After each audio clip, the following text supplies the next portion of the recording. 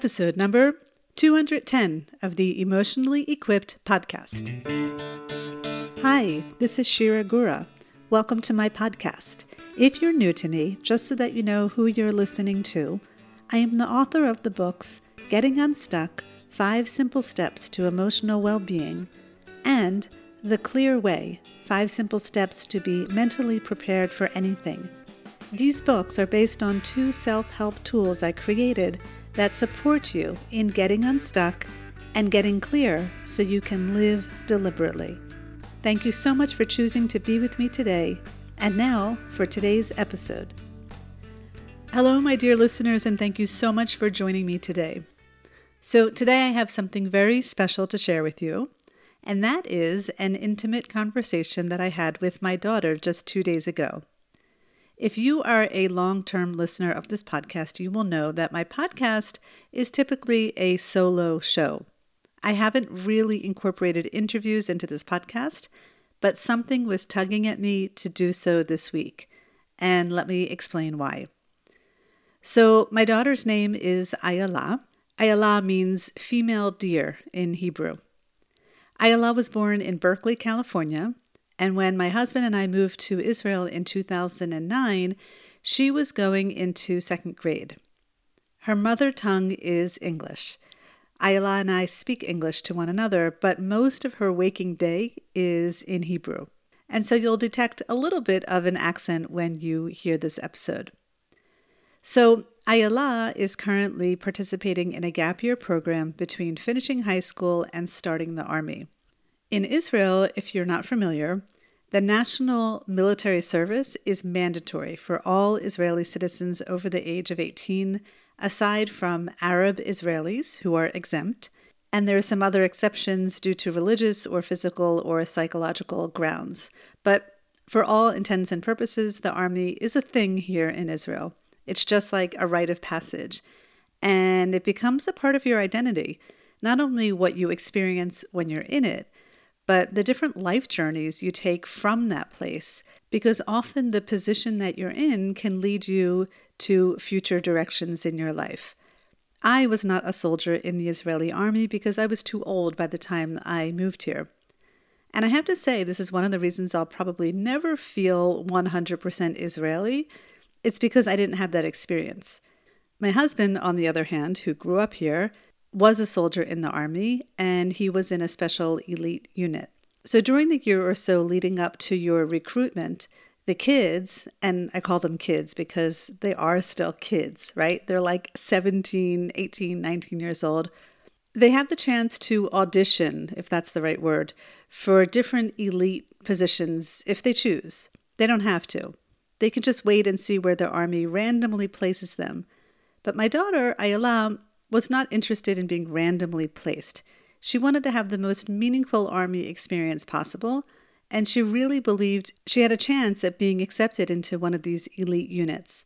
And so 2 weeks ago, she went through this really intense 2-day selection process, which you'll hear about in a second. She didn't go into tremendous detail, but I believe it'll be enough for you to get a picture of what she experienced.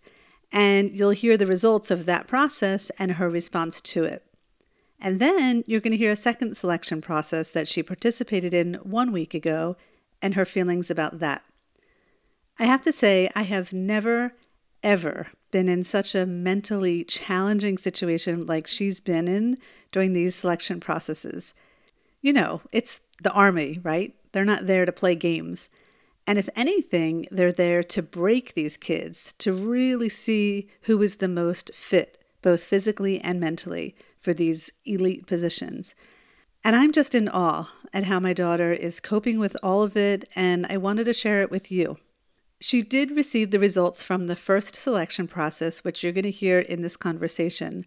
When I did this interview with her, she hadn't yet heard back from the second selection process.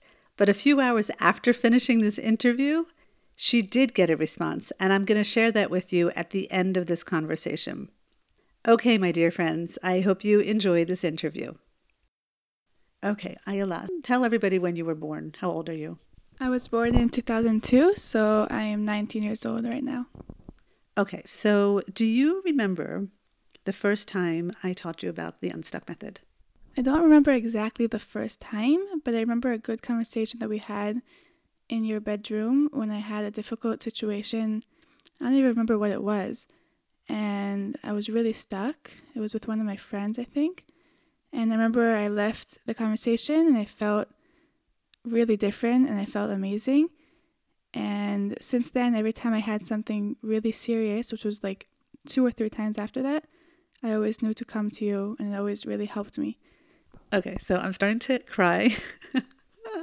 I guess I should have expected that. Okay, so this is what I remember. I remember the first conversation we had. I was actually driving down south to do a speaking engagement about the Unstuck method. And I was participating in some sort of conference that it was like a 2-day conference. And I realized it just made more sense to sleep over there. And I thought it would be a good opportunity to take you along, even though it would mean taking you out of school for 2 days. And you were up for it. So on the way down, it was just you and I. And, that's like really good quality time to have with one another. You opened up to me and you shared with me that you felt stuck. Those were your exact words. You said, Ima, I feel stuck. And I felt so appreciative that you felt comfortable sharing that with me. So what I remember is you were just starting a new high school and you wanted to go to a party, but I remember, but you were nervous about it because you knew there was going to be drinking and smoking and drugs and you didn't want to feel out of place. And at the same time, you wanted to go. And you were really stuck. You didn't know what to do. And so in that car ride down, I walked you through the Unstuck method. And like you said, you just felt so much better after that because you realized you had all these stories in your head that weren't even necessarily true. And you were making up stories without even realizing it. And I don't know if you remember, but what happened was you ended up going to that party. And you were so proud of yourself for going to the party and you had a good time and you showed up exactly as the person that you wanted to be because you had that strength and confidence because we had that conversation. Do you remember that? Yeah, now I really remember that. Okay. So the second question that I wanted to ask you is, do you remember when I taught you about the clear way? The clear, I also don't remember exactly when. I feel like it's always like in the conversation in the house. Okay, so of course I do remember, so I'm going to remind you. So you came to me and you said, Ima, I need to make a decision about something. You said, I applied for this gap year program and I got in and this is my first choice, remember? Yeah, of course. Yeah, and I really want to go. And you said my boyfriend at the time, who still is your boyfriend, also got into the same gap year program and we need to make a decision. Should we go together to the same gap year program or should we go separately to different ones? And that was a big decision. That's a really big decision because for my listeners who may not know, these gap year programs can be super small. It could be like 20, 30 kids. And that can be challenging, to go not even with a boyfriend or a girlfriend, but even to go with a best friend. And at the same time, wanting to really open yourself up to new relationships and learning new things and being with new people. Anyway, so if you remember, we sat in my yoga studio, the two of you, and I walked you through the clear way in order to get you mentally prepared to make that decision. And do you remember what happened after that? I remember that we both sat with a piece of paper and we both wrote down exactly what we expect and what we accept. And then we wrote down our 3 ways of being. And I remember that was a point that really helped us and really helped us decide and really helped us understand what we were afraid of. And that fear isn't a place that we should act from and take decisions from. And also we left there and we left really in a really different place, and that really helped us also. I'm so glad you remember that. That makes me feel so happy that you remember that. Okay, so this is the reason I wanted to interview you. You are now in the middle of doing these, I don't even know what it's called in English. In Hebrew, it's called gibush. And in English, maybe I would say selection process. I don't even know what it's called. But you're in this process right now of figuring out where you're going to be in the Army. And I've been witnessing you doing these tremendous 2 or 3 day long Army exercise selection process thing, whatever it's called. And I am just in awe of how you are handling all of it, because I don't think most kids your age would be handling these things the way that you are. I simply am in such awe of you. And I think, and I could be wrong, but I think part of that has to do with the fact that you are emotionally equipped. that you know how to get unstuck from difficult things and you know how to get mentally prepared for things because you learned my tools. And so what I want to ask you now is, as much as you can, and I don't know how much you're allowed to share, but as much as you feel comfortable with sharing, if you can tell us what happened a couple of weeks ago when you had your first gibush, and then tell us what the result was and how you handled that. Okay, so I had this position in the army that since the beginning of 12th grade, I've really, really, really wanted to get into. It's been like my dream position. The position is called Tagach, which is an acronym of climbing, rappelling, and rescuing. So what they do is they teach special units how to do rappelling for special operations that they have. So even getting to the position that I can try out for this position is really, really difficult. Only 100 people get to try out. So for about a year and a half, I've been trying to get into the list. And then about a month before the tryouts, I got a message from the army that I have these tryouts, and I was super excited. And I got prepared the best I could. I spoke to everyone I knew about the position. I asked everyone I knew about the tryouts themselves to see what is going to happen there so I can get ready, also mentally and also physically, because most part of the tryouts for the army is really mental. It's a lot of mental work. So I got to the tryouts, and there were 2 days, like my mom said, and they split us up into groups of 10, and that was our small group for the 2 days. And basically, these specific tryouts weren't really physical. It was a lot of building stuff together as a group to kind of see each one in their natural way of being in a group, to see some people will be more the leaders, some people will be more the people who just do what they're told to do, some people will kind of fade away. And these actions really show what each person is in their natural way. And it's important for this position because this position is about 16 people, only 16 people in the whole army, and they're together for 3 years. So the friendship part in this group is really, really important, because if there's one person that's too dominant or one person that's not friendly, so it can really impact on the group. So it's really important for them to figure this out before they accept people to this position. The second day of the tryouts, we drove to the nature, and we had a whole day of rappelling. So they taught us how to climb on a rope, how to go down a rope, how to get out of complicated situations. And I remember that there was one time that I went up the rope and everything went wrong. Like everything got complicated. And I remember myself being up there on the rope and thinking to myself that if I was in this situation last year, I almost 100% would either freeze or start crying or just be really upset. And instead, I just smiled and laughed a little to myself. And I kept thinking, okay, Ayla, what should he do? Why is this wrong? How should he get out of the situation? And I kept playing with the ropes and tying something here and taking off a rope here. And it was really hard, and even my fingers started bleeding in the middle. But then I succeeded, and I was so proud of myself. And I got down the rope, and the person who was watching me said, "You can go back." And I was with a serious face. And then I turned around, and a huge smile spread on my face because I was so proud of how I handled this situation. And then I went back, and I saw that I was also the first girl who finished and the 6th out of 31 people that were there. So that was a point that I was really proud of how I handled the situation that I could really easily get stuck on. Another situation that I was really proud of myself was with the group dynamics. Naturally, I'm a quiet person and I don't have a loud voice. And a lot of times in group dynamics, I feel like my voice can get swallowed up with all the voices. And even if I try to speak, people won't hear my voice. And I usually don't have so much confidence to lead a group. But I knew that in this tryouts, it was something that was important to do, and I had to somehow show myself in the best way and be 100% myself. So I saw that every time that someone leaded, they were under a lot of pressure and they were really stressed, and the way they led the group was with a lot of pressure and a lot of stress. So I told myself that when it's my turn to lead the group, the most important thing for me is to stay calm and to be organized, to tell everyone in the group what their job is, and to just keep telling them everything's okay, to stay calm, just to do what you're supposed to do and we'll succeed. And again, I was really proud of myself, and I felt like I was able to be dominant without trying to be something that I'm not. And I feel like last year, I don't know if I would be able to do that, but I could get to that place. Ayala, tell us now, how did you feel at the end of those 2 days? Like, how did you feel about yourself?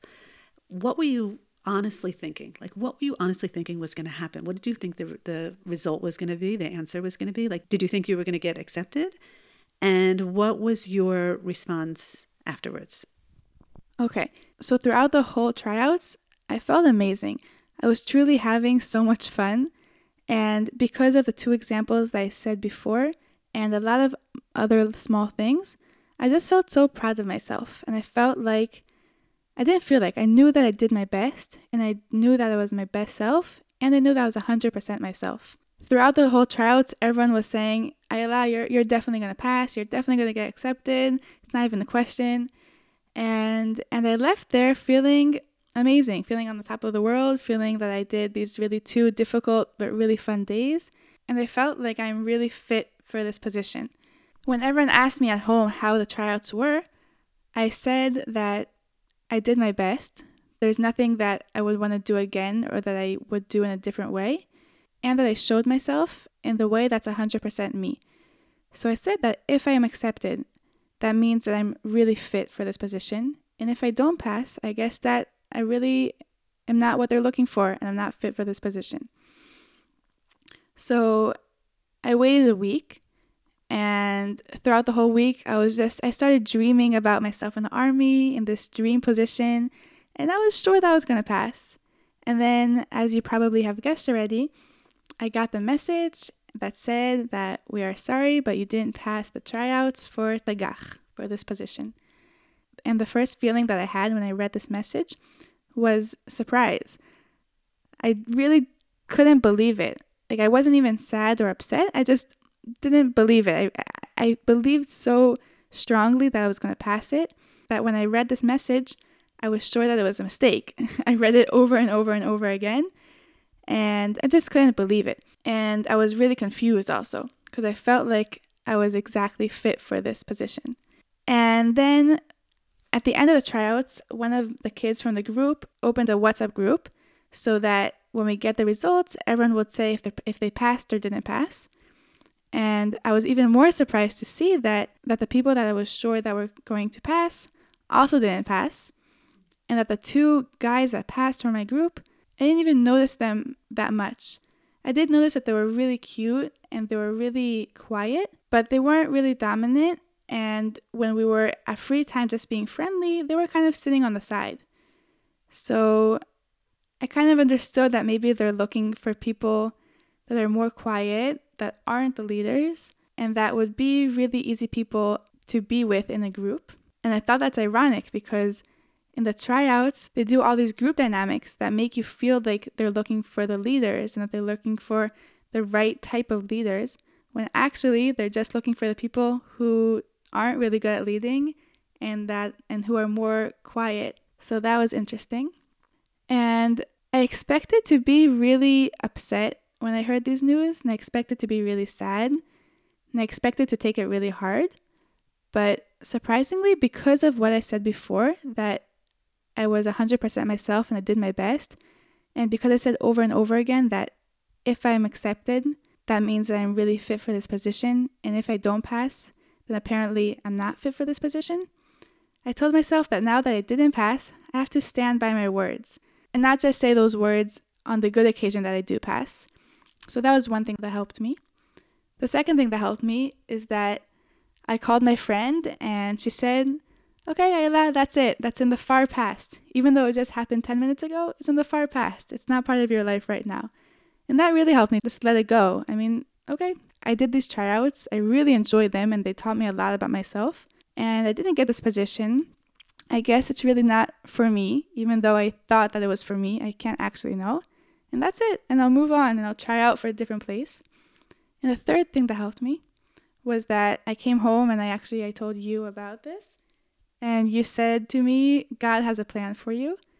And that really settled my mind also. Like, I guess God has a plan for me. I don't know it yet, and I can't know what I'm truly most fit for in the Army. And I'm really optimistic about this, and I really believe that God has a plan for me. Wow. Okay, so I'm just in awe.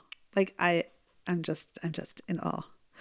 So it sounds like, whether you use the exact steps or not, it sounds like you were clear going in, and it sounds like you're unstuck now. It doesn't sound at all like you're stuck on the response that you got. It sounds like you're unstuck, and it sounds like you're ready to move on. Is that right? Would you say that? Yeah. Okay. So then what happened was, the next week, you were back home again because you had to go through another one of these selection processes. Because I guess you can explain it to the listeners, but from what I understand, like, you're not interested in just being a regular soldier, because that's what's going to happen if you're not selected into a special unit. You want to be selected into a special unit. So you applied to go through another selection process, and this one was for the Navy. And you haven't heard back from them yet, which is why I wanted to interview you now. So now, if you maybe can share with us again what this selection process was like. Again, I don't know how much you can share, but from the stories you've shared with me, I'm just like, wow, those stories are wow. Can you tell us a little bit about that one? Yes. So this one was totally different than the other one. It was much more difficult. We were in the ocean a large portion of the time. And actually, a lot of the time, we just had to switch our clothes, and we had like 3 or 4 minutes for that. Switch our clothes, meaning that when we were in the ocean, we had to wear a bathing suit, wet Army uniform, wet socks, and wet sneakers. And when we were outside of the ocean, we had to wear dry underwear and shirts, a dry uniform, dry socks, and dry sneakers. And for that whole process, we had like 3 minutes to take our bags, to run, to switch our clothes, and to come back and stand in a specific way that you stand in the Army. So that was really difficult, just to try to break us mentally. They made us run several times back and forth, switching our clothes. We had a lot of actions in the water with black goggles that we had to, for instance, swim to a certain point without peeking or with very little amount of peeking. And that was testing if they could trust us. Because when we came out of the water, they asked me, how many times did you peek? And there was another action with black goggles that I had to just sit in the water, in the cold water. It was already nighttime, until they would tap on my shoulder and take me out. I was with a snorkel, of course, so I could breathe, but I didn't know how long I was going to stay in the water. There was another action in the water with black goggles again, that I had to perform specific knots that I had to learn by myself from a sheet of paper on my free time throughout the first day. And then there were actions not in the water that we had, like with a gun or with shackles. And there were also the group dynamics. This time they were looking for something different than the last position.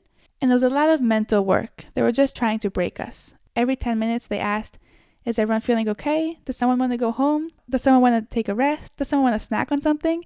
This is the time to drop out before you guys go back in the water. What do you need this for? This isn't even for you. It's for the country. A lot of sentences like that. And they kind of succeeded. I mean, and there are at least 10 people out of something like 80 who dropped out during those 2 days. So it was a lot of mental work. It was a lot of physical also. And overall, it was just really intense. We didn't have any free time. When we did have free time, we had to stand straight, and we weren't allowed to peek. We weren't allowed to speak with each other. And it was just 2 really intense mental days. Okay, so now you are at this waiting point, right? Now you don't know what the Army is going to say. You don't know if they're going to accept you into this special unit in the Navy or if they don't. And if they do, I'm assuming you're going to be happy. And if they don't, you are going to be in a regular position, just like most people, most kids your age in the Army go into just regular, they just become regular soldiers. I don't know if regular is the word, but you know what I mean. And so my question is now, are you clear going into this week, knowing that you're going to get a response from the Army? And what does that mean for you? So that's a good question. I think in the back of my mind, one of the things that helped me move on from the last position was knowing that I had a plan B. Even though at the time I really didn't want the Navy because I really wanted the other position, I knew that I had a plan B, so I could just move on. But now the situation is different, because if I don't get into this position, I don't have a plan B. And my recruitment date is really close. It's going to be in July or August. And if I don't get in, I'll have to try somehow to get another position. So I'm still in this optimistic place of God has a plan for me, like you told me. And naturally, I think the past year helped me. I don't fall deeply into difficult emotions, and I'm really working on not letting the outside influence how I feel. And it's just the army. Like, a lot of people that are in the army or outside the army said that when they were at this stage, they really had these dreams to get into specific places, and they didn't, and it broke them. But now they are in this amazing place that they wouldn't even think of going into. So I'm sure that I'm going to get into a good place in the army. I still don't know how. Okay, Ayala, I want to take a moment and just say thank you for agreeing to be interviewed on my podcast. As you know, I don't usually do interviews, and I wasn't even sure if you would say yes. So I just want to let you know how much I appreciate you being here and sharing openly. And I really hope that you'll one day look back and listen to this interview, and you'll also appreciate the fact that you had this opportunity to be interviewed by me. And the last thing I think I want to ask you, or just for you to share your thoughts on, is, this concept of being emotionally equipped. I mean, the way I see it, I don't think there's anything more important in life than being emotionally equipped. Because when you are emotionally equipped, you empower yourself in any situation. You know how to get unstuck from difficult situations. You know how to be mentally prepared for future events. So I guess I want to just ask you, how much do you think learning the Unstuck method and learning the Clear Way from me has helped you in your life? Like, do you think it played a role in these army situations that you're in your social situations at school, and in your gap year program? How much do you think these tools have impacted your life? A tremendous amount, definitely. I feel like the 3 or 4 conversations that we had about Stuck or Clear really influenced my way of being as a person, and my way of approaching situations and new situations. And even a lot of times when I kind of detect that my friends are stuck, I offer them to help them with the Stuck or Clear method, and I tell them that's your method. And I'm always surprised to see how much it helps them, and how much I can kind of see how their mind is clearer. And I really enjoy that, because I feel like I'm not a teenager anymore, but as a teenager or as young adults, life can be really confusing and really challenging, and almost everything is a trigger to get stuck on. And a lot of times teenagers don't have an adult that they can approach to and can talk to openly, and there's a lot of peer pressure around, and it's super important to build this inner strength so that they can approach social situations, school situations, parties, tests, results, competitions, bullying even, in the best way that they can as themselves. Amazing. Thank you. Thank you for sharing that. It's really nice to hear it from your perspective. And it's one thing that I teach this to people, but when I hear it from other people and I hear the impact, the powerful and positive impact it's made on their lives, it's always nice for me to hear. So thank you. And thank you again for sharing. Thank you for agreeing to be interviewed. And I want to wish you good luck with the Army, whatever happens, and that I love you. Okay, my dear friends, I do hope that you enjoyed listening in on this conversation with my daughter. She did hear back from that special unit in the Navy, and she was accepted, and she is on cloud 9. She will be enlisting in the Army this July. I'd love to hear your thoughts and responses to this podcast episode.